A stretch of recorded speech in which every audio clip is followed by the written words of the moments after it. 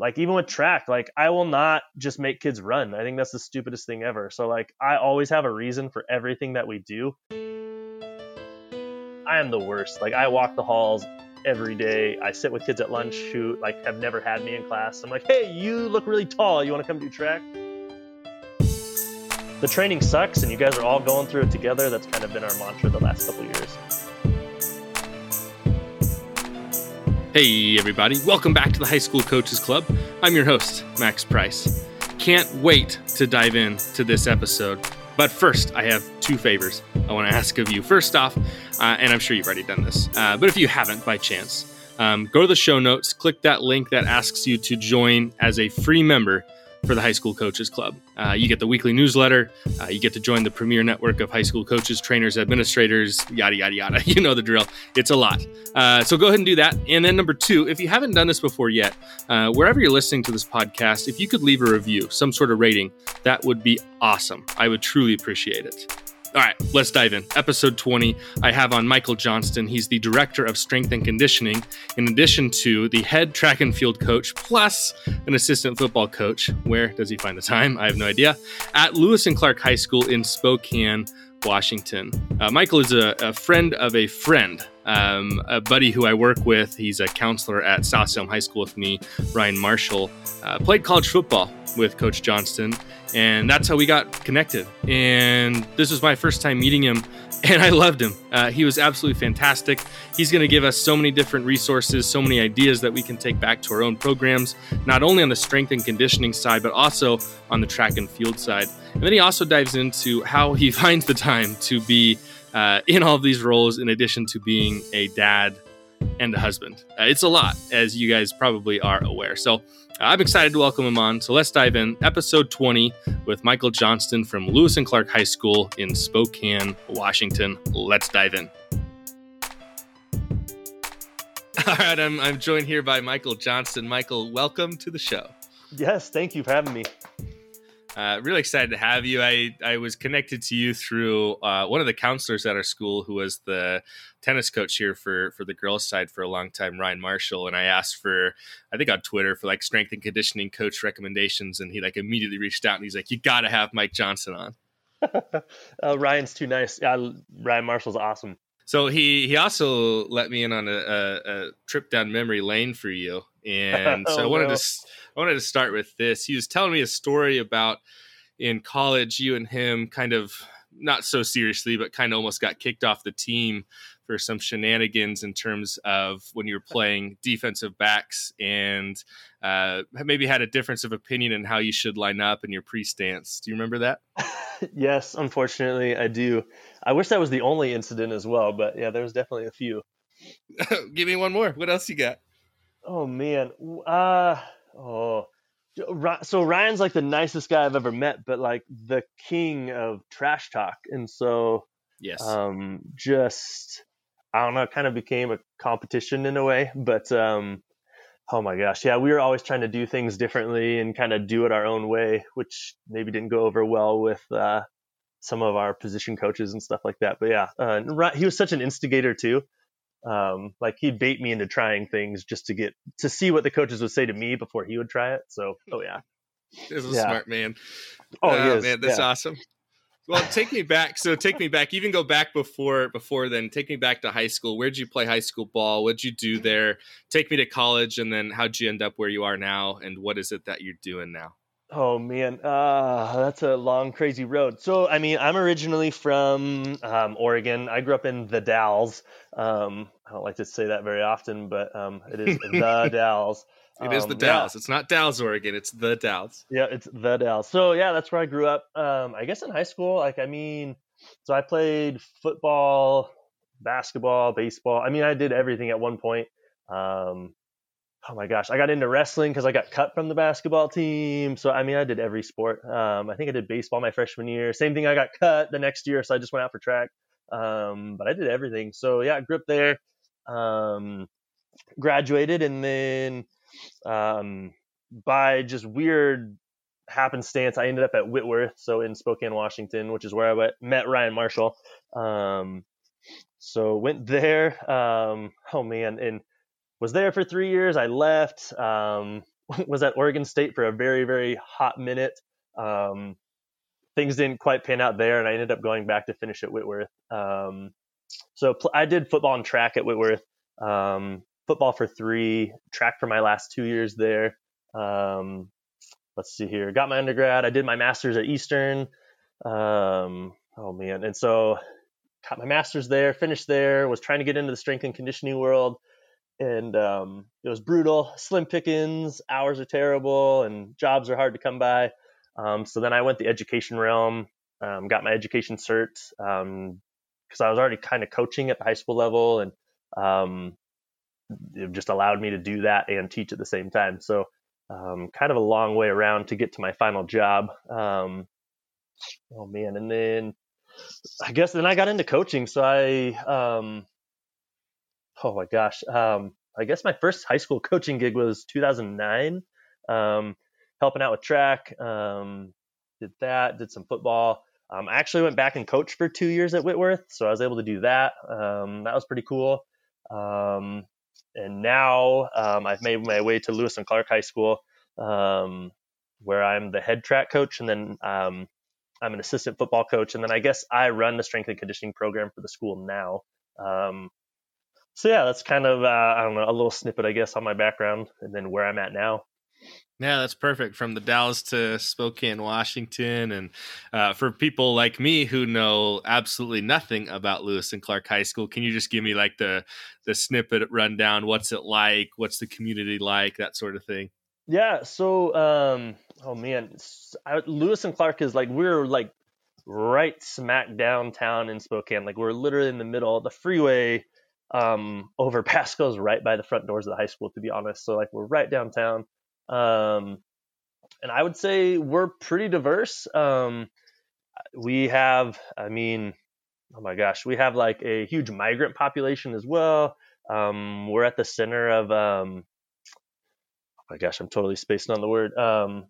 We have like a refugee center downtown, so we get a lot of those kids. And then we're kind of backed up to a more affluent neighborhood as well. So I would say we have a pretty diverse group of like socioeconomic status, race and ethnic background. We have a large Marshallese population, which is kind of unique.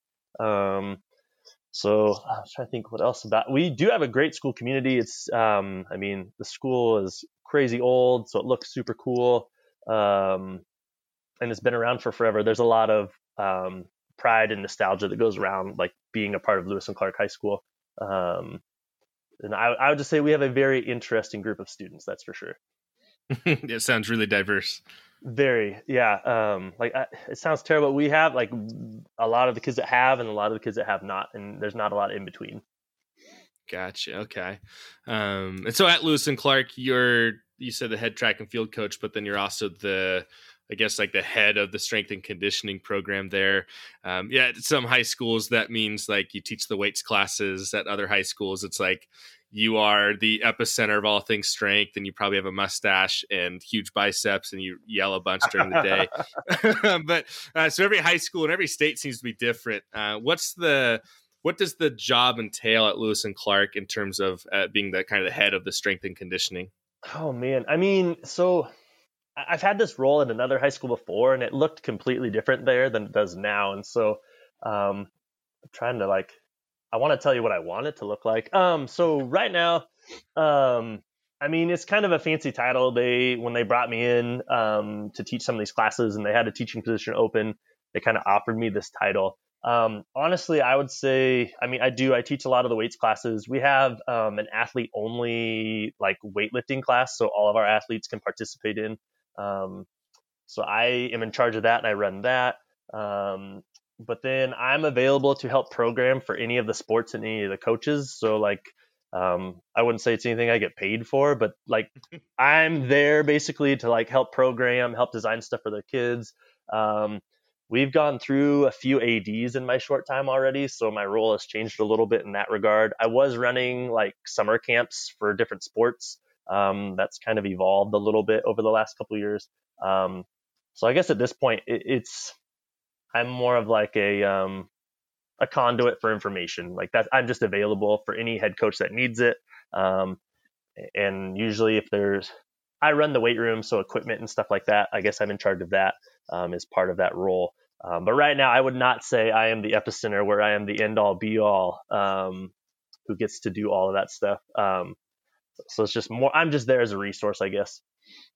All right, but in there you said it's not quite what you want it to look like.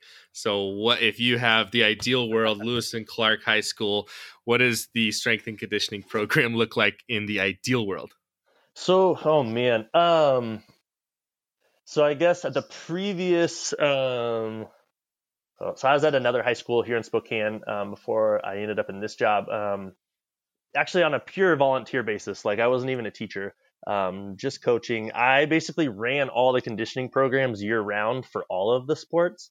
So that was like fall, winter, spring. And if I didn't run it, I at least planned it. And then some of the other coaches would help fill in to do that. And so I think I would just prefer eventually, hopefully, as this continues to evolve, getting more responsibility. That might end up taking away from some of the other sports I coach, but I think maybe in the future, I'm just hoping to maybe get more responsibility and more time in front of my guys and girls, or athletes, I should say.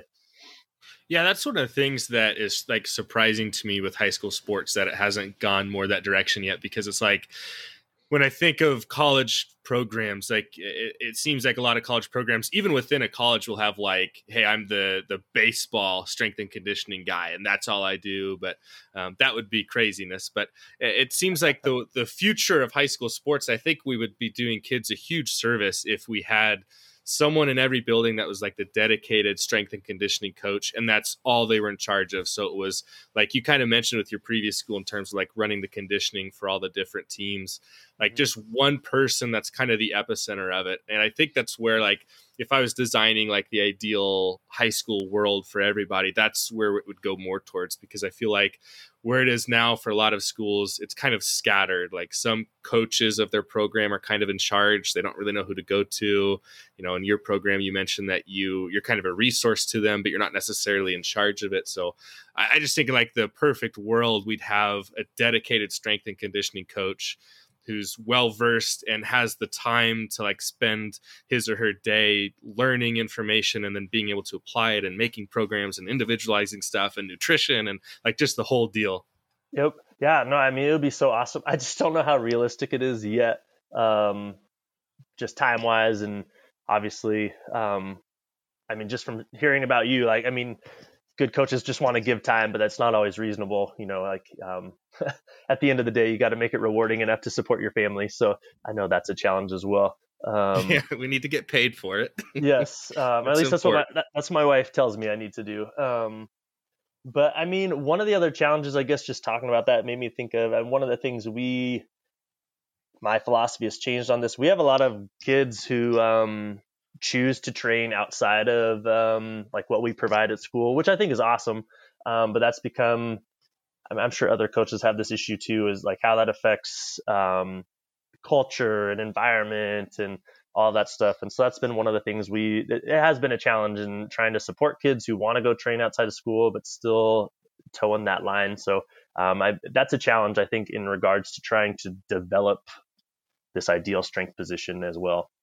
Well, for sure. And then another part of that is that you'll have kids that go to multiple different, trainers throughout, the city or even farther out. And some may be really well in line with maybe the current models, or maybe more in agreement with what kind of your beliefs are or the program's beliefs are that they're part of. And so you also, not only the culture part, but then you also get the actual like training part can be, I don't want to say questionable, because some people are amazing at it and some private trainer, like, they're fantastic. And then some others you want to just kind of tell the kid, why are you paying that guy or that girl to train you? They're not doing good things maybe.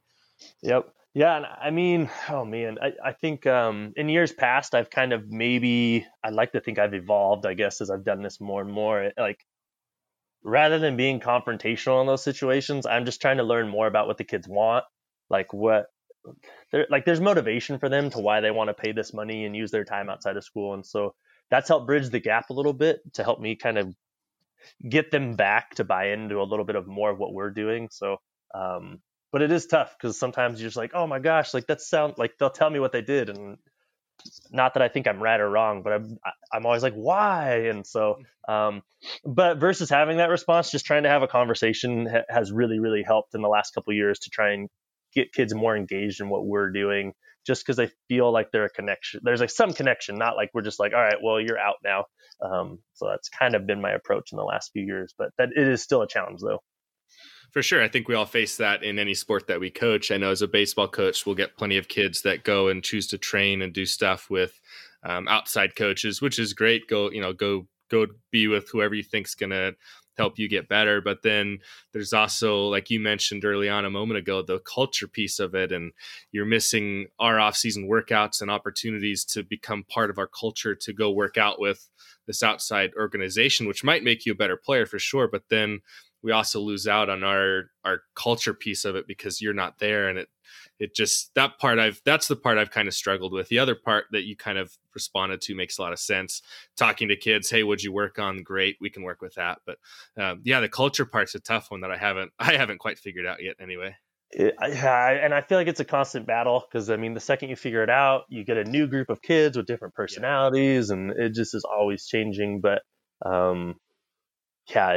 I mean, just thinking now about like club sports, that's another battle that we seem to have quite a bit as well, with how kids are using their time and stuff like that. And it is, the struggle is real. Yeah, the struggle is real. Turning now to strength and conditioning specifically. So you mentioned earlier that you're kind of available as a resource to help all programs. So working on kind of helping individual players or programs kind of came up with plans. How do you approach that? So you get kids from baseball, you'll get kids from tennis, track, football. How do you manage to come up with, plans that are individualized enough for whatever sport somebody's playing or whatever focus they're trying to get into? Yeah, I mean, it's a super big challenge, and especially at the high school level when like just so many kids do so many different things and sometimes at the same time. And so for us, so we have our athlete weightlifting class, which is in a typical year, like when we're not in COVID, we have around probably 100 kids out for that. We're really trying to build our female numbers, trying to get more female athletes out for that. And so that's so anyway, I mean, our numbers are growing in that regard, but generally when we plan for that class, it's usually who's in season, who's out of season kind of dictates what type of training we're going to do. And that's one way to do it. Our football guys I hate throwing football into its own category, but we kind of just had some really general categories, and we have in season, out of season. We've got our power athletes, and we have our endurance athletes, and that's we just divide them up based on the needs of their sport. Really general. I mean, if I was to do this at the college level again, I mean, there's a needs analysis, a movement analysis. I mean, then we do baseline testing. There's all kinds of stuff that would go into it. But honestly, for us at the high school level, it's just trying to, where are you at now? Where do we want to get you? What part of your season are you in?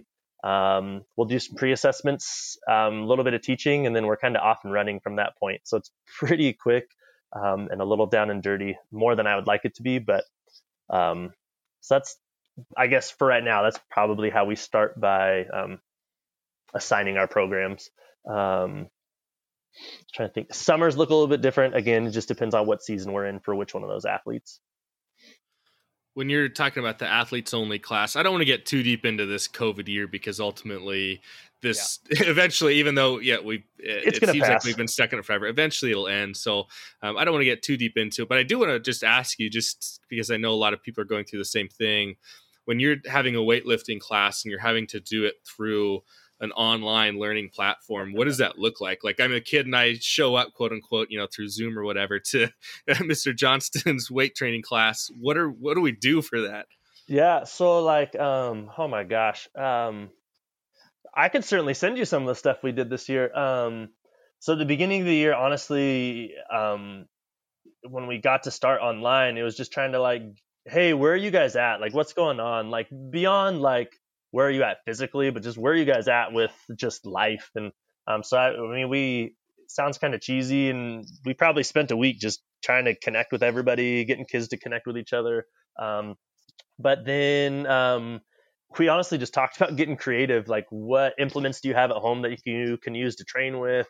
I also did like a YouTube channel and an Instagram thing where kids can follow along. They did that all summer, so that kind of transitioned into the fall when we started. And so we had a really basic plan that we gave all the kids that they could use. And our focus was just to increase strength. That was just our goal was like, hey, we're going to try and improve strength this first 8 weeks.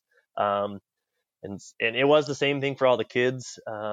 But we found stuff that kids could do at home. So that was our ultimate goal, is just getting kids moving. So I guess if you were to show up into my class right now, because we're still virtual, we lead a warm up. Takes us about 15, 20 minutes to get through, which I know is kind of ridiculously long, but we've been teaching it over and over again. We have different kids that'll lead virtually every now and then. And so we'll go through that, and then we'll honestly just have 1 or 2 exercises we want the kids to do together in that virtual setting. And they give me feedback. Here's how it went today. Here's the weight I was able to use. And so honestly, that's been what it's been so far. We try and teach new activities or exercises every now and then, spice it up for the kids. But that has been our online virtual weight training right now. Yeah, so I teach English, and okay. It's not too bad. It's nobody's having fun, no matter what we try to do, but it's pretty easy to turn it in, to find a way to make it work over Zoom. But to me, the most fascinating one is the idea of like PE and weights, because I just think of like of any one thing to try to do over Zoom, like, oh my gosh, what you guys have to try to do is insane. What's the most creative thing a kid has done in terms of like, if they were lifting something that day at home, what's the most creative thing that you've seen or heard of that a kid used? Oh man, I'm pretty sure, because we have a couple like sibling groups, like one's a sophomore, one's a senior. So I'm pretty sure we had some guys using their siblings as resistance, like throwing them on their back to squats. I think one of them was bear hugging the other one, or looking like a panda while he was trying to squat while he was like wrapped around him. Man, what else? I know we had some crazy push-up variations. Now I'm trying to remember what they did. So we did have like a challenge to see who could get the most creative, which got a little out of control because they're teenagers and they like to push the limits. So we had a guy trying to push a car. Like that was his video that he sent in. That was part of like his resistance training program. That's fantastic. Yeah, it's been fun just watching over like Twitter and stuff. I've seen a tutorial that just kind of popped up one time early on in this whole deal in the school year, and it was how to create like a homemade weight bench with concrete and old metal poles and wood, and that looked real dangerous, but it would be a pretty unique way to get around some of it if you didn't have access to a weight bench. Heck yeah. And actually, you know what? Since you brought that up, we did have a guy who, I don't know what his dad does, if he's a carpenter or not, but he built an entire weight room in his garage out of like 2x4s. And it looks super sketch, but it is so cool. Like he has a row machine, a squat bench, or a squat rack. He's got a bench press rack. He even made his own sled. He made his own kettlebell. I don't know. It was crazy. So that's probably the most creative thing that we've had. Yeah, that's fantastic.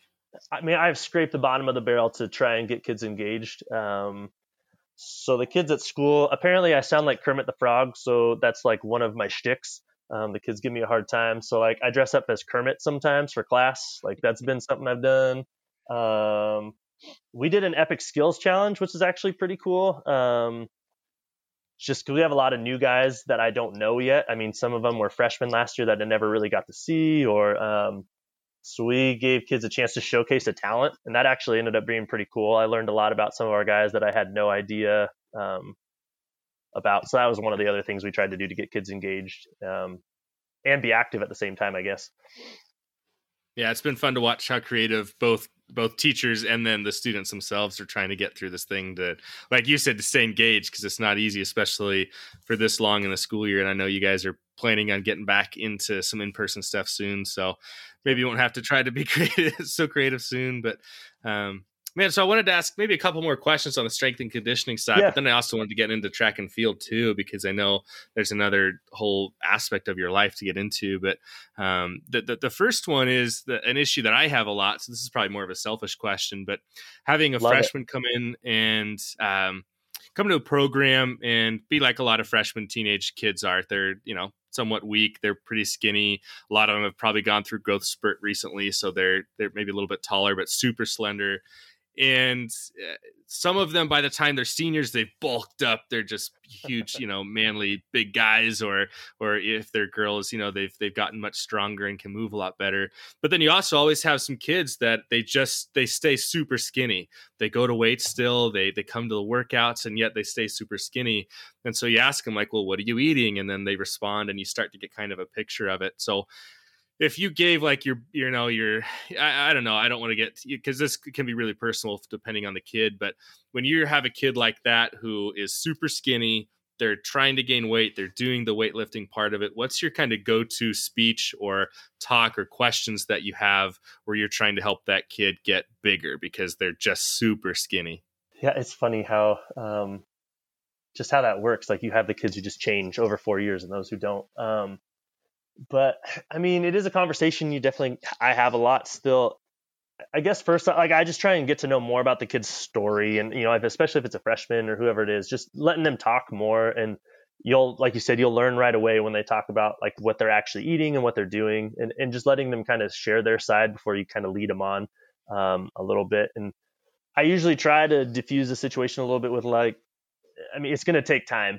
And I think a lot of times kids forget that, like, well, I ate really well for this 1 week. Why did I not gain 20 pounds this week? And it's constantly just putting your left foot in front of your right foot and repeating that process. And I think, this happens with all areas of sports, but I think with nutrition and talking about like strength and even size as well, they see where they want to be, but they kind of miss the in between. And so that's where I want to fill in the gaps, I guess. And with nutrition, I have to be careful. Some of that is outside my scope of practice, like what I can, what responsibly tell kids as well. So I don't necessarily do any meal planning or anything like that. And I can give them the token suggestions and what they should eat, things they should avoid. And I guess I always like to encourage those kids, because I've had so many kids. We had a guy, he was like 6'1", skinny as a rail when he graduated. He went to Wazoo, and the next thing he's like 6'11", 6'10", and he's playing tackle on the football team. Like, oh my gosh. And so it's tough. I mean, nutrition and kids growing, and there's just so many factors in play. Basically, I just try and encourage kids at that point. But I guess maybe from like a practical application, like something you could actually use. I just talk to kids about being consistent. So like, hey, whatever you're doing, like, you have to do this for probably 6 to 8 weeks before you're going to see a change or a difference.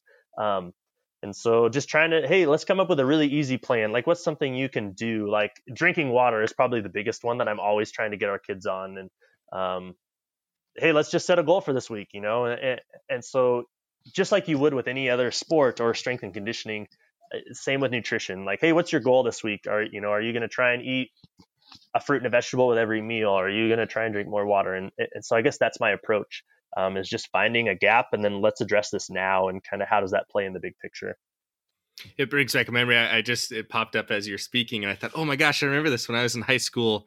I remember asking one of we had two weights teachers, so it was kind of unique. So one would stay on the gym side. The class would be split in half. Half of us would do like speed and agility type of work on one side, conditioning stuff, and then halfway through class we'd flip, and then we'd go into the weight room with the other teacher. But I remember asking one of them about this. Like, I was a freshman, I was skinny at the time, and you wouldn't believe it if you saw me now. But I was like, what do I do? Like, I want to lift, I want to be big, I want to be yoked, right? And so he's like, yeah, just eat 2 peanut butter and jelly sandwiches and have a whole glass of milk every single night before you go to bed. And then, and so I remember going home and telling my mom that, and she's like, no, we're not doing that. You're not doing that. It's like, oh, okay, Mom, thanks.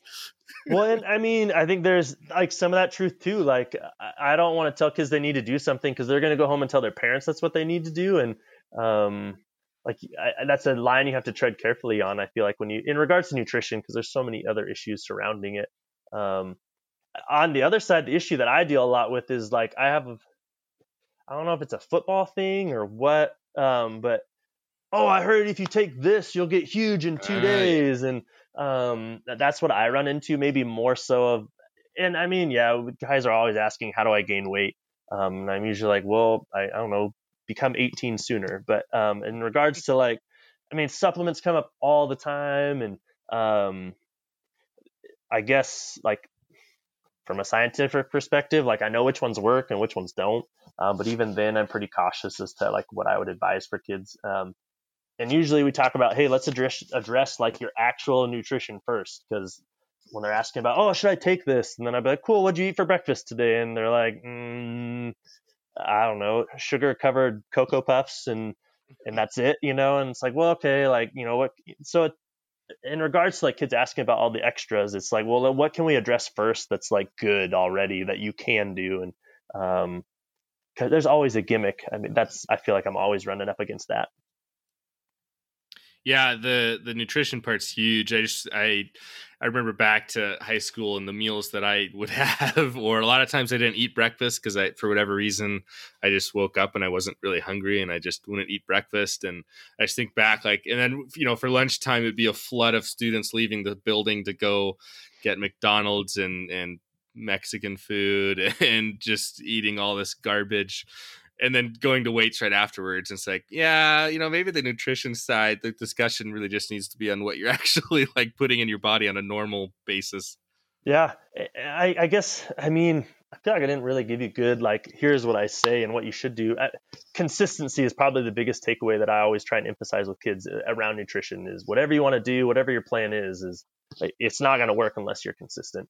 That part's huge too when you're talking about weight training, because we'll always have kids who come in and maybe they can, just using a really common one like bench press, right? So they come in and maybe they can lift 2 plates at like 135, but then they stay there for a really long time, and you start to, and if you really watch them, you notice them when it's time to maybe go do that lift, they kind of avoid it. Maybe you see them do a set and then they kind of disappear for a while, and you start to realize it's probably a level of embarrassment because they're around all these people who are basically 18 or older and these behemoths around them are lifting over 300, and here's this little guy lifting 135. And so you want to have that talk with that kid of like being consistent, like just hang in there.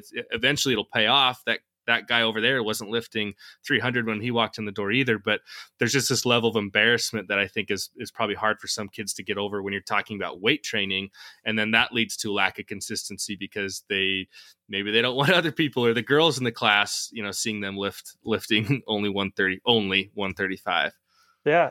Well, and so as you're saying that, it makes me think, I mean, I came from a little bit of like in high school, that school of thought, like you always have to lift a ton of weight. And I can remember, oh my gosh, these 3 guys my senior year, who were just huge. And you don't, like, I obviously never saw them as freshmen, so I have no idea where they started, but you just compare right then and there. And I guess in regards to what we do in the weight room, like confidence is going to breed success. And so like in the programming that we do, we will rarely ever go to failure. Like I never want a kid to fail. So they're always building and progressing through the workouts that we do. And so they have numbers they're trying to hit so they have their own goal that day, but the goals are reasonably set, so they're never going to fail. And so we're trying to eliminate that feeling and being intentional about it and letting them feel success and their numbers progress. So at the end of 6 weeks, they can be like, hey, look, this is what you were able to do, for 5 reps on the first week, and look how many you can do for 5 now. And so we are really intentional about how we build that into our programming so we can avoid that issue, because we're trying to keep as many kids in there as possible. Well, and you talk about having like 100 kids or so in the class at one time. That's a lot to pay attention to. That's a lot to watch. That's a difficult thing. Obviously, you can't individualize it completely for every single kid. So, when you're in a class of 100, how in the world are you watching or maintaining or talking or getting to every kid? Yeah, so we're really lucky. We have some awesome facilities where I'm at. And we're also really unique. Because we're located downtown, our practice facilities are located somewhere else because there's no room for a field and stuff there. So we're actually lucky. We have 2 weight rooms because we have one at the field area and then one at the school. So that helps in some situations, maybe not necessarily for that class, but we have it divided up. And so we kind of have a lifting schedule throughout the week. So our in-season kids lift on certain days, or out-of-season kids will lift on the other days. And so we do break up the numbers that way.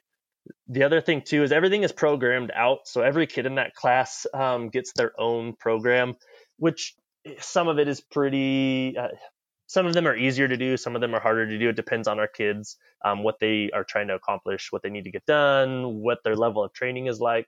But every kid gets a program. It's probably before we start school or that first week. It's probably like 10, 15 hours of work that we do to get every kid a program. But that allows us to kind of just, we'll warm up together. We intro. Well, hey, here's our goal for the day. Like I try and hammer home, here's what we need to get done. There might be a new exercise on your sheet today, or hey, remember these cues for this exercise. And there are 3 teachers, so I shouldn't say it's not just me. And then the kids are off and running, and I'm able just to bounce around through stations. Everybody's almost doing the same thing, and that's in there that day. So I know what's expected. They know what's expected. I can look at their sheet, and I can look at the bar, the weights that's on the rack. So we do have some kids sometimes who will try and show off, and it's really easy for me to be like, oh man, you're not following the sheet today, or hey, you didn't hit your numbers today. So that is one tool that we use, is just I don't have to ask the kid what they're doing. I can just look at their sheet and then see what they're actually doing. That is really, really helpful. We do have groups are pretty organized based on like size, ability level, sports. So we usually have 3 to 4 guys at a station and gals. And so that's another way that we try and organize things a little bit so everybody's kind of on the same page at that station. I love it. I love the idea of having the programs for the individuals, because then you can, like you said, you're not having to remember it for every single, of the 100 kids as you bounce around. Last question for strength and conditioning, and then let's dive into some track and field. Yeah. Go to music in the weight room. What are you listening to? So, oh man, this is terrible. It depends on the date. Like sometimes the kids hate me because if it's a really like big teaching day, I don't allow music at all. Because I want kids to hear me. I want to hear them. So the kids hate those days. Oh man, I think it depends on if I'm training or if the kids are training. I like to drive the kids crazy. I'll play like Hall & Oates just to see their reaction. Get a little Rich Girl going just to see how they react. Oh man, that's a great question. I'm a classic rock guy, so oh man, I think we had Ted Nugent on this morning, political views aside, but we did some Ted Nugent. Man, it's either classic rock or old school hip hop. That's probably my go-tos. I remember hearing a lot of Metallica in high school. I remember hearing, that's when I first heard a Toby Keith song, and I ended up liking country music after that. I didn't really like country music heading into high school, but when you're in the weight room, and we usually had like the same CD playing every day for every single time. It's like, oh my God, I know this song. Okay. Yeah. Until somebody else burned a new one, right? Yeah, that's right. And then until one of the coaches lets one of us put our CD in and trusts us to play it, and then they get tired of it and they go back to their their stuff. They probably played Ted Nugent too. Oh, well, so my strength coach in high school is just he was huge, like behemoth of a man. Dan Bolton, like I still remember him. He was probably like 6'6", 6'7", 280. And he was like a steel worker in like his mid 40s, but he was there totally volunteer. Like, I mean, it's the Dalles of all places. And so like he'd open up this dungy, gross weight room for us. And he would just sit in the corner and like do his thing. And I remember like he'd just sit there and like do skull crushers with 225 while all of us are just trying to bench 135. Anyway, but he would just jam on like, oh my gosh, yeah, Ted Nugent, AC/DC, like he was super into the classic rock. And if anybody tried to touch his CD player, like he'd throw you out of the weight room, like physically grab you and throw you out. And so anyway, that was my random music story. It made me think of that. It's like the prototypical S&C coach, and you have one in your head, like old school. Just don't you touch my music. Oh my gosh. And he like, even as a senior, I remember when I was graduating, like, I don't remember what I did, but he picked me up. I mean, maybe it was 170 pounds. And I just remember him like picking me up and pinning me against the wall. Because like I'd missed the previous day's workout. I think I like skipped a workout, and he like found me and pinned me against the wall. Anyway, but if you saw me, I am not that guy. I think that's what I wish I could be, but that's not me. That's fantastic.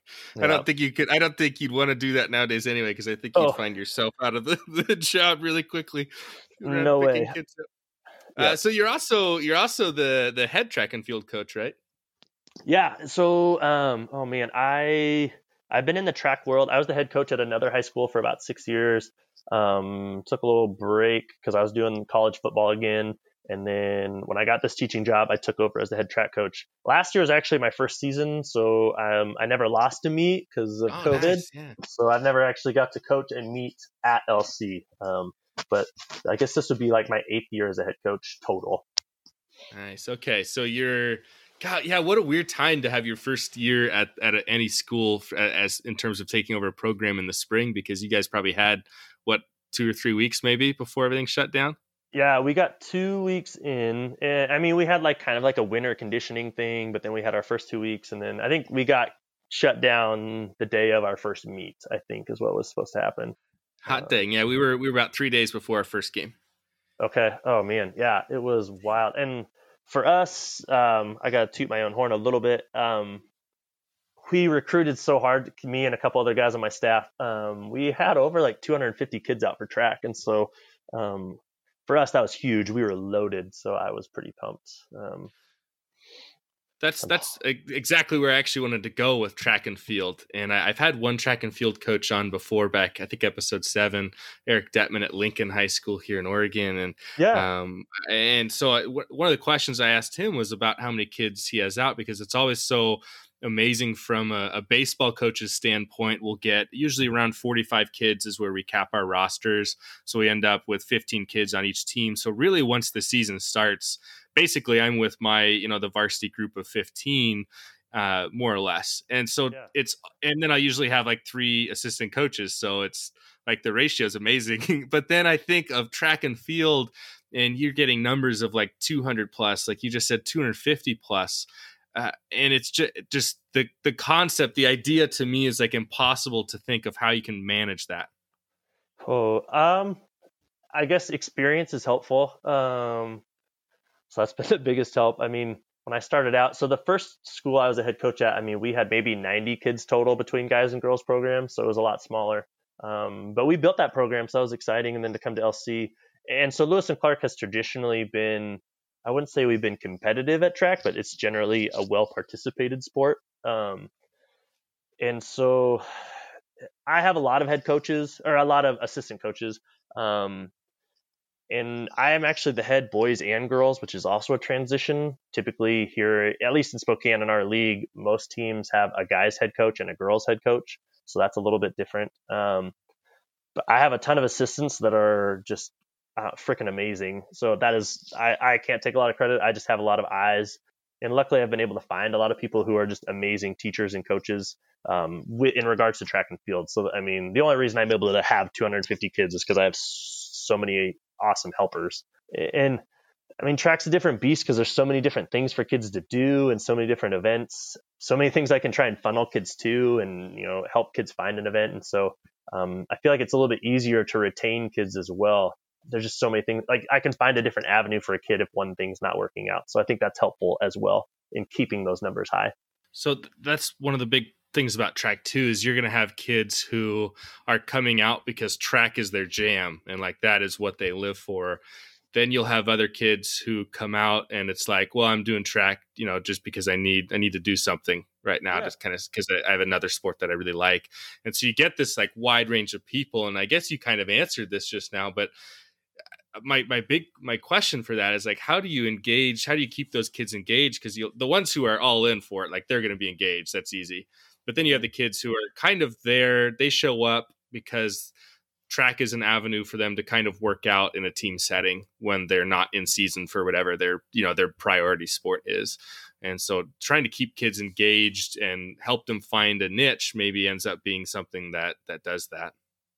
Yeah, I think that's super helpful for us. And I mean, our JV program is obviously huge compared to like our varsity program, just because we have a lot of those kids who are just out to try things. And but I actively like recruit any kid in the hallway. I mean, it helps being a teacher as well. I mean, every kid I talk to, like, hey, what sports do you do? And then usually it's like, hey, do you like to compete? And just trying to have those conversations. So I am the worst. Like I walk the halls every day. I sit with kids at lunch who like have never had me in class. I'm like, hey, you look really tall. You want to come do track?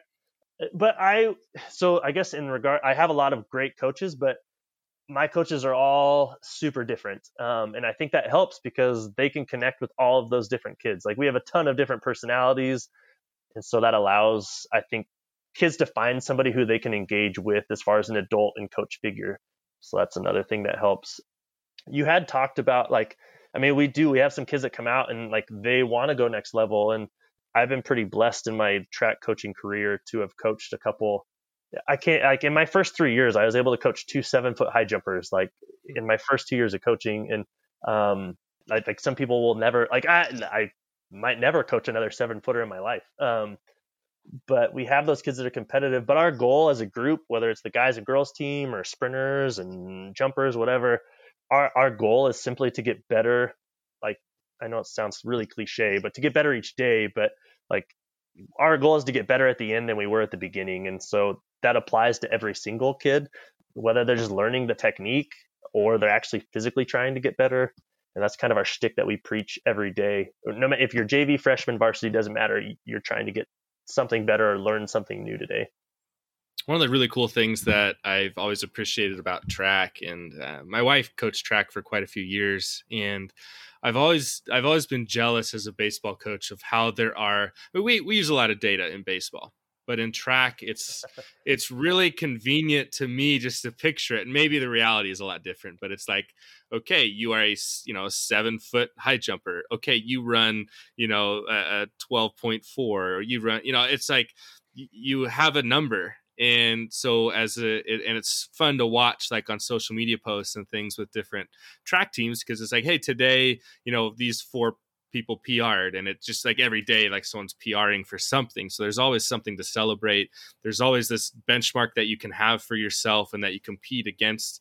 And track's really nice because in a lot of sports, we always, especially with baseball, hey, you're competing against yourself, really, like you're trying to get better.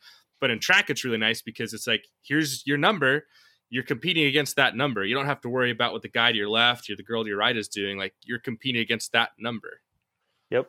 I mean, it sounds really, so like I say that all the time, but I've learned in the last couple of years, like it's really easy to say that. And like, so I was a track athlete, I was a quarter miler. So like, I'm kind of weird that I want to go run a full lap. And I was that guy who wanted to show up, wanted to compete. Like I kind of made everything personal. Like I'd pretend like somebody told me off just so I get mad to run faster, sort of thing. And I've come to realize like all of our kids are there for different reasons. And my staff and I have tried to be really intentional about teaching that mindset, because they're high school kids. I mean, you're going to look to the guy next to you like, it's kind of fun. We had a sophomore kid who like, he came out of the woodwork. We had no idea this kid could run, and he doesn't look anything the part.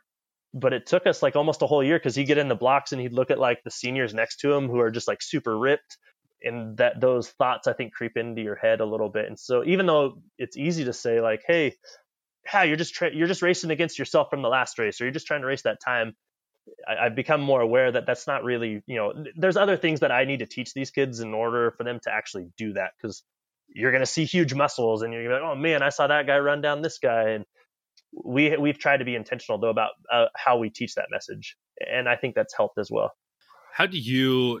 So you mentioned you're a quarter miler. So for me, that's I would never run a lap if I needed, unless I absolutely needed to. It's just not a life thing I want to be doing.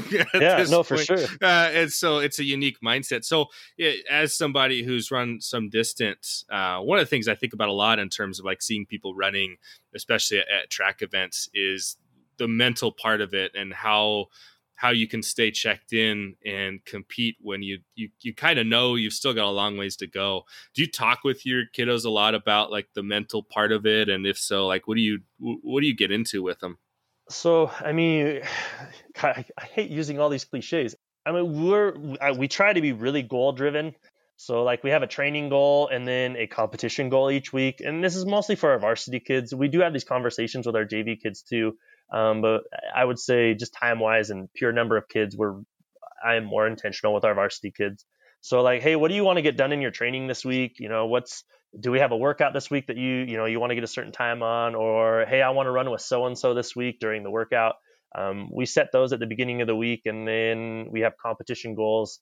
And we have one for the end of the season, like that we want to shoot for, but we have one weekly. And so it might be, I mean, we try and stay away sometimes from the numbers driven ones and just like, hey, what's one process thing that you can do this week? So like, man, I'm going to warm up for 20 minutes this time. I mean, for some of our guys, just trying to get them to remember to warm up is a challenge. So that's one tool that we've used to try and help that mindset and being intentional about what are we going to do this week.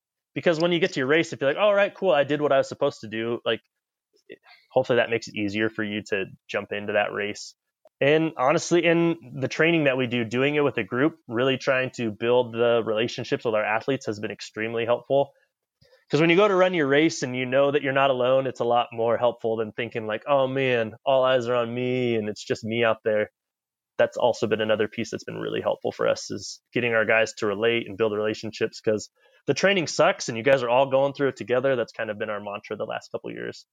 I think that's a good one. The training sucks and you have to do it together at least. So one of the cool things I've noticed with track too is, and cross country also, but with track is, especially the running events, how incredible it is to watch the group that's part of that. So for example, like if, distance runners, let's say, and you've got someone in your group running and you're not running right now, but you're standing on the infield and just seeing how close those kids are to each other. It's really special, because you don't always get that in sports. You don't always get that where one of your teammates is competing and you're all in for them, supporting them. And maybe it ties back into the fact that you and them have been in this horrible, in my opinion, like I would never want to run, like I mentioned. So you're in this, just like, it's really sucky. Like the training, it's not like you're getting to, okay, today we're going to scrimmage and shoot hoops. Like that's not what we're going to run. You know what I mean? And so it's like, it's just really cool, because I see a lot of that on the track side, of where it just like, it seems like it builds camaraderie really, really well as compared to how it might be a little bit more difficult in some other sports. Yeah, I think, what other sport can you like literally stand next to the person on the track or on the field of competition and yell at them to cheer them on? I mean, or like during relays, it's not exactly legal, but kids rocking the boat, running from side to side, it's a pretty cool thing. And obviously I'm biased. The 4x4 is one of my favorites as well. So that's a lot of running, man. Yeah. Well, I don't have to do it anymore. So I just get to watch them do it. Well, actually, that's not true. I'll probably run 1/4 mile with the kids each year. It's getting harder and harder each year, but it's fun to try. So do you find that running with them helps with team building too? So, oh man, that's a good one. It depends on the group. Like there's some groups I love to lift with them, even though that's kind of frowned upon. And generally, my job is to be there to watch and support and teach. So that's hard to do when you're training with them. I think it's a nice spice maybe to throw in there every now and then. Like for track, like they want to see if we do a ton of testing, like mini competitions, like we do a standing long jump and stuff like that. And it's kind of fun every once in a while to jump in. It kind of is a great way to bring some energy to practice, but it kind of loses its luster if you're trying to do it all the time, I guess, maybe. Yeah, that makes sense. I know that your season was kind of lost last year before it really got going, so maybe it's not fair in terms of Lewis and Clark, but we can kind of refer back to your time previously as a track and field head coach anyway. When we're talking team building, do you have anything that you've done in the past outside of practice and outside of competition where you get your kids together and do something, outside of the track environment? So, yeah, and it's funny. I feel like it's getting harder and harder with kind of like the liability and restrictions and stuff like that. I'm not going to ignore those things, because it is present. And so whenever we're planning something, I'm always thinking about the risk involved.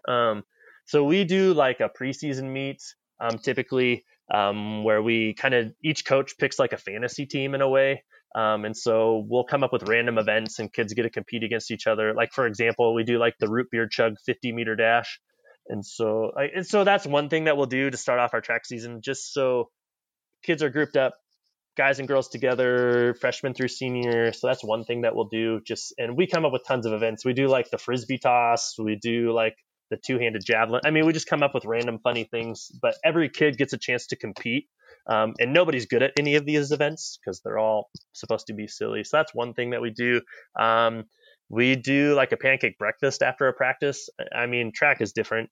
I feel like it has a little bit of this kumbaya vibe sometimes to it, but that one's pretty cool.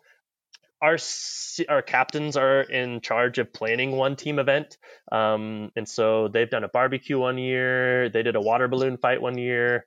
So that's another thing. I give kind of the onus to them. What event do you guys want to do this year? And then I just kind of support, and we're setting up and just making sure it's not too crazy. They were trying to like set up a skydiving activity one time. That was a no go.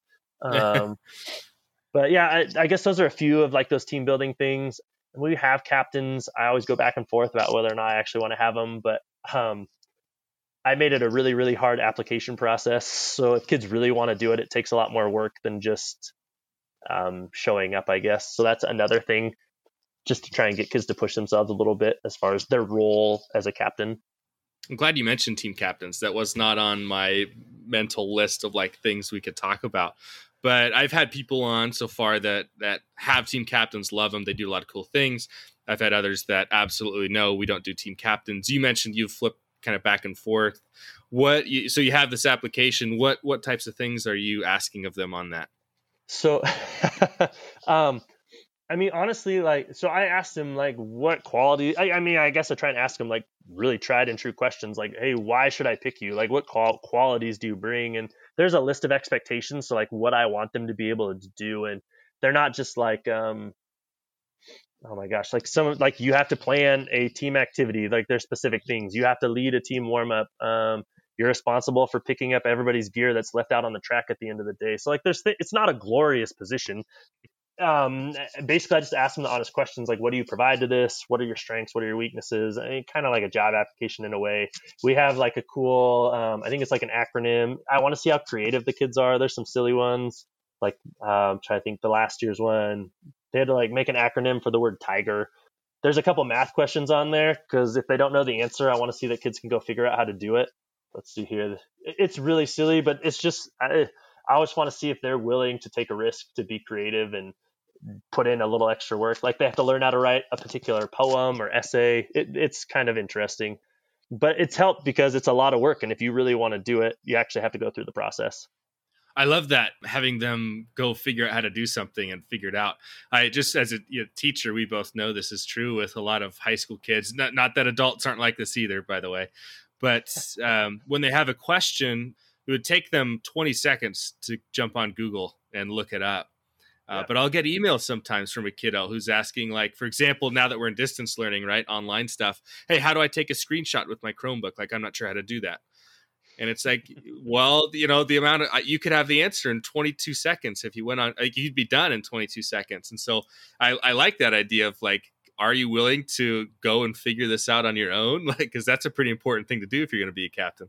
Yeah. Well, and I mean, I guess for all of our athletes, you would hope they'd be able to do that at some point too.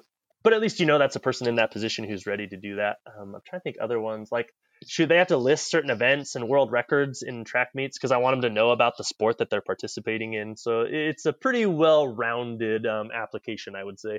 History of the sport's cool too. Here I am thinking about baseball, and I'm thinking, how many times have I had kids who know nothing about the history of baseball? Or I mentioned Ken Griffey Jr. and I get a few kids every year who are like, who? And I'm like, what do you mean who? Like, that's why backwards hats are cool. What are you talking about? So that's awesome. I'm going to give you one more track and field question, and this one might be the hardest one, but why not ask it? What's one thing that you do as a track and field coach that coaches of other sports need to know about? Ooh, oh man, that is hard. God, I mean, I feel like everything I know and do, I stole from somebody else. So, like I can't get on my box here and proclaim I have any original ideas. Well, that's what coaching is, though. Anyway, we've all stolen it from other people. So that's true. We could rephrase it. What's one thing you've stolen from someone else that other people should know? Honestly, so I mean, the biggest lesson I've got, and I take it for anything and everything I do. I heard it from my professor my second year of grad school, and then I did a GA where I was working in a rec center, and then I got to do hours with the strength and conditioning people, staff at Eastern Washington University.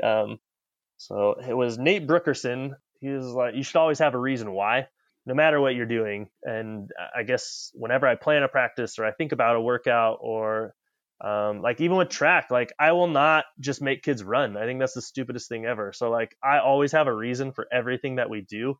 And sometimes that reason is to have fun. But there's a rationale and a reason for everything I do as a coach and as a teacher actually. And so I guess that's probably the one thing I think any good coach, like you should never just do something because it looks cool or it looks hard, or you should know why you're doing it. What's it going to yield? What's its purpose? That's really interesting. We always hear about kids these days, and I think one thing that's really true is that they want to know why you're asking them to do something. And if you don't know why, like if you as a coach can't sit down and like explain really articulately, hey, why we're doing this, even like you said, if it's, hey, we're gonna do this root beer thing to have fun and get to know each other, like cool, that's the rationale. But if you don't have have an understanding of why you're doing something, a good rationale, like that's a really important thing to have anyway, but especially for today's like teenager, today's athlete, today's adults even. Yeah, I mean, I encourage all my athletes, like, because I mean, there might be days if I'm lazy, like, call me out. I mean, I tell my kids, like, ask me why every day, because if I can't tell you why, like, then I screwed up that day. And I guess kind of going way back to what we were talking about with club sports and kids training elsewhere. I guess because I want my kids to be willing to ask me why, I always tell them like, hey, you should ask your other coach, because we have AAU track is kind of a big. I have to battle with that quite a bit because I got kids that'll double dip and they're training twice a day, and they'll tell me about like, oh man, our other coach's workout was so hard. And I'm like, cool, why did you do that workout? That sounds terrible. And they'll just tell me like, oh, because it's really hard. I'm like, well, that's cool. I mean, like, I mean, there's tons of things that are hard, but it doesn't mean you got better. And so I think trying to instill that in my athletes is like, know what you're doing and why. And you're going to be better for it. And you're not trying to be like a smart ass. You want to know why you're doing something. It's going to help you better understand it. Well, that's such a good question too. I've found myself doing that from the baseball side too, where a kid comes back. Well, I'm really into hitting, and a kid will come back from the hitting coach that his family's giving money to, and he'll say something about I'll ask him like, hey, what are you working on? And he'll tell me, and in my head I'm like, well, that's really stupid. Like that doesn't make sense. Of course, you don't want to say that to a kid. Like that's not fair necessarily to say it. So I found myself asking what you just did, and I'm like, well, tell me why. Like, what does that do for you? And a lot of times the kid won't know the answer to that. He's not sure. And I'm like, well, hey, next time you're with him, like next time you're with your hitting coach, ask him why. Like, find out the why. That's your homework. Come back to me. Help me learn why you're doing that. Mm-hmm. Yeah, for sure. And I mean, I'll be honest, I've actually learned a few things doing it that way. I mean, because they'll come back but yeah, I always have a rationale why, not only for like safety and liability, but like, I mean, just for effectiveness. And I always have a reason why I'm doing something. And sometimes with kids, I have a couple upperclassmen, seniors right now, who they kind of know my shtick, and they're always like, "This is the best drill you could come up with, coach." And so, I mean, and I'll be like, "Yeah, this is the best drill." Like, and so they like to give me a hard time about it, but yeah, having a reason, and those reasons might change. I mean, you might do this, and you'll learn, God, wow, actually, this wasn't good. I need to review how we teach this or how I train this, and I think it's going to inform your coaching in the future. Absolutely. So you're the head track and field coach. You're the director of strength and conditioning. You're an assistant coach for football. You're also married and you have a daughter. The school and coaching part, as I'm aware, I'd only coached one sport. That's enough. That's a lot. You're doing two sports, the head coach of one. Then you also have the strength and conditioning side too. You're married. You've got a daughter. There's a lot of different pieces there. What do you do? How do you manage? Like, this is a lot of different roles. Man, I don't sleep a lot. I drink a lot of coffee, and I don't stop moving. No, oh man, the kids give me. I'm pretty impulsive as well. Oh man, luckily my wife. That's probably the biggest piece. She's awesome. She's a college athlete as well, so she kind of understands some of like why I love this, and so that helps. She coached for a little while as well, so having a good partner is probably the biggest thing. Gosh, honestly, probably the biggest thing for me is I have a pretty set routine, and my schedule is my schedule, and I try and really adhere to that. So like if I already have something on my schedule, like I try and put everything on my schedule. So if somebody's trying to get me to commit to something and I look at it, I'm like, sorry, that spot's already booked. It's really easy for me to say no. I have a hard time saying no. So if I use my schedule, it makes it easy. It's like, nope, this is where my time commitment's at. My wife would probably tell you I'm not always good at even doing that, though. Through COVID, I started a nonprofit, so I've taken on way more than I needed to. But routine and calendar has been huge. I mean, I wake up pretty early because I want to be intentional about, oh my gosh, I'll get up, watch my sports center, I'll read my book. Like I have my routine, and throughout the day I have my routine, and that's probably been the biggest thing, is just keeping me on track and having that schedule and routine. Tell me about the nonprofit Fun Group Spokane, right? Oh, did Ryan tell you about this already? Of course he did. Oh my gosh. Yeah. So, there's going to be life after coaching, I feel like, at some point. And so that's kind of where this started a little bit. Part of this was family driven as well. But basically, some friends and I got together through COVID and kind of listening to people complain about problems within our community and not really wanting to do anything about it, I guess, is what I took from it. We decided to kind of collaborate and fundraise basically to address some of those needs in our community. So our mission is just to make our community awesome through acts of kindness and generosity. So we're centered around kids, and so just finding needs as far, like, we sponsored a family for Christmas. We're planning a coat drive and a backpack drive for next year. And so anyway, that's a whole nother. So that's the Fun Group. That sounds like a fun group. I like it. Yeah. I mean, honestly, routine. I mean, I wake up probably at 4:00, and like my day from 4:00 till probably about 4 a.m. till 4 p.m. Like every minute is accounted for, just so I know what I need to do and where I need to be. I always see, I don't know if you know who Jocko Willink is, but I always see he's kind of made famous the 4:45, take a picture of your watch thing, and get a workout in and get going. And I always kind of chuckle at that in my head, because our son, he's 18 months old now, and he pretty much, if he's not up by 5:30, or if he's not sleeping in till 5:30, he's awake at about 4:30, just happy as a clam. Let's go, have a good day. Yep. And so I also get up quite early, although it's child driven.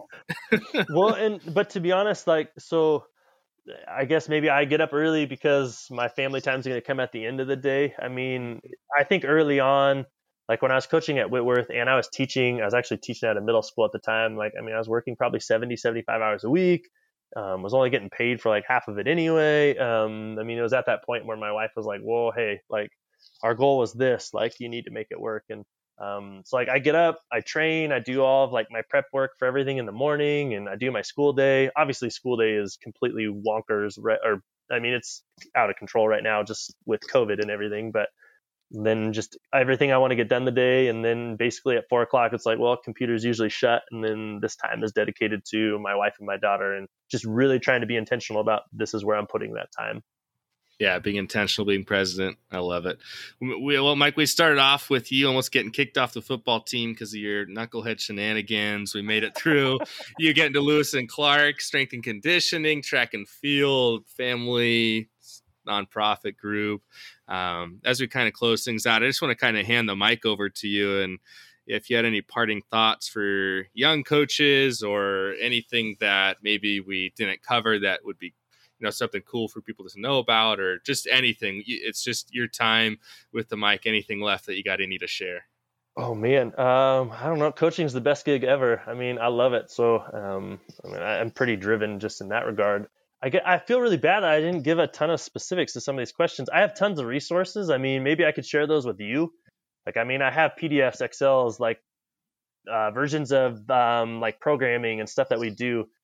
More nuts and bolts stuff. I could easily share that with you, just so you could have that, and maybe if anybody else was interested in it, they could use that as a resource as well. Glad you let me. This is fun. This is my first time doing this whole deal.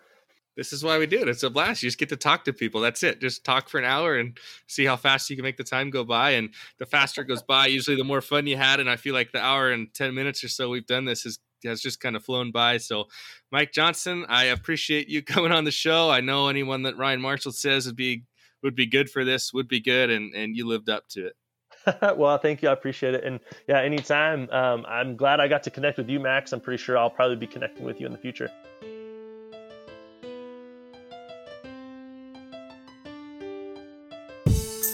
Wasn't that awesome? Huge thank you to Ryan Marshall for connecting me with Michael Johnston. And then obviously big thanks to Coach Johnston for jumping on the show. I went ahead and linked in the show notes a email for Coach Johnston. So if you want to get a hold of him, you can shoot him an email. He can send you a bunch of different resources and programs that he uses with his athletes as the director of strength and conditioning for Lewis and Clark High School. So again, huge thank you to Michael Johnston for jumping on the show. I can't thank you enough for tuning in for another episode of the club, whether you've been listening from the very beginning back in September of 2020, or this was your first episode, or if you're somewhere, anywhere in between. I want you in the High School Coaches Club. Hit that link in the show notes or go to highschoolcoachesclub.com to join for free. You'll become an instant member of the National Network of High School Coaches, and you'll receive the weekly newsletter. All for the price of, well, nothing, except, 90 seconds of your time. Secondly, if you or anyone you know would be a good fit as a guest of a future episode, I'm thinking coaches, trainers, administrators, athletic directors, even players, high school players. How cool would that be? Go ahead and do me a favor and reach out. You can contact me through the website. Again, that's highschoolcoachesclub.com. Via email, and that's max@highschoolcoachesclub.com, or Twitter, and that's @Mr. Max Price. You can also follow the club on all the major social media platforms, Facebook, Instagram, Twitter. And as we let the ending tunes roll, take a moment today to reach out to someone who's helped you along your own path in coaching, playing, or whatever it is that you happen to be doing. And say thanks. It would mean a lot to them. So thanks again for listening, and as Coach Lee would say, loving you.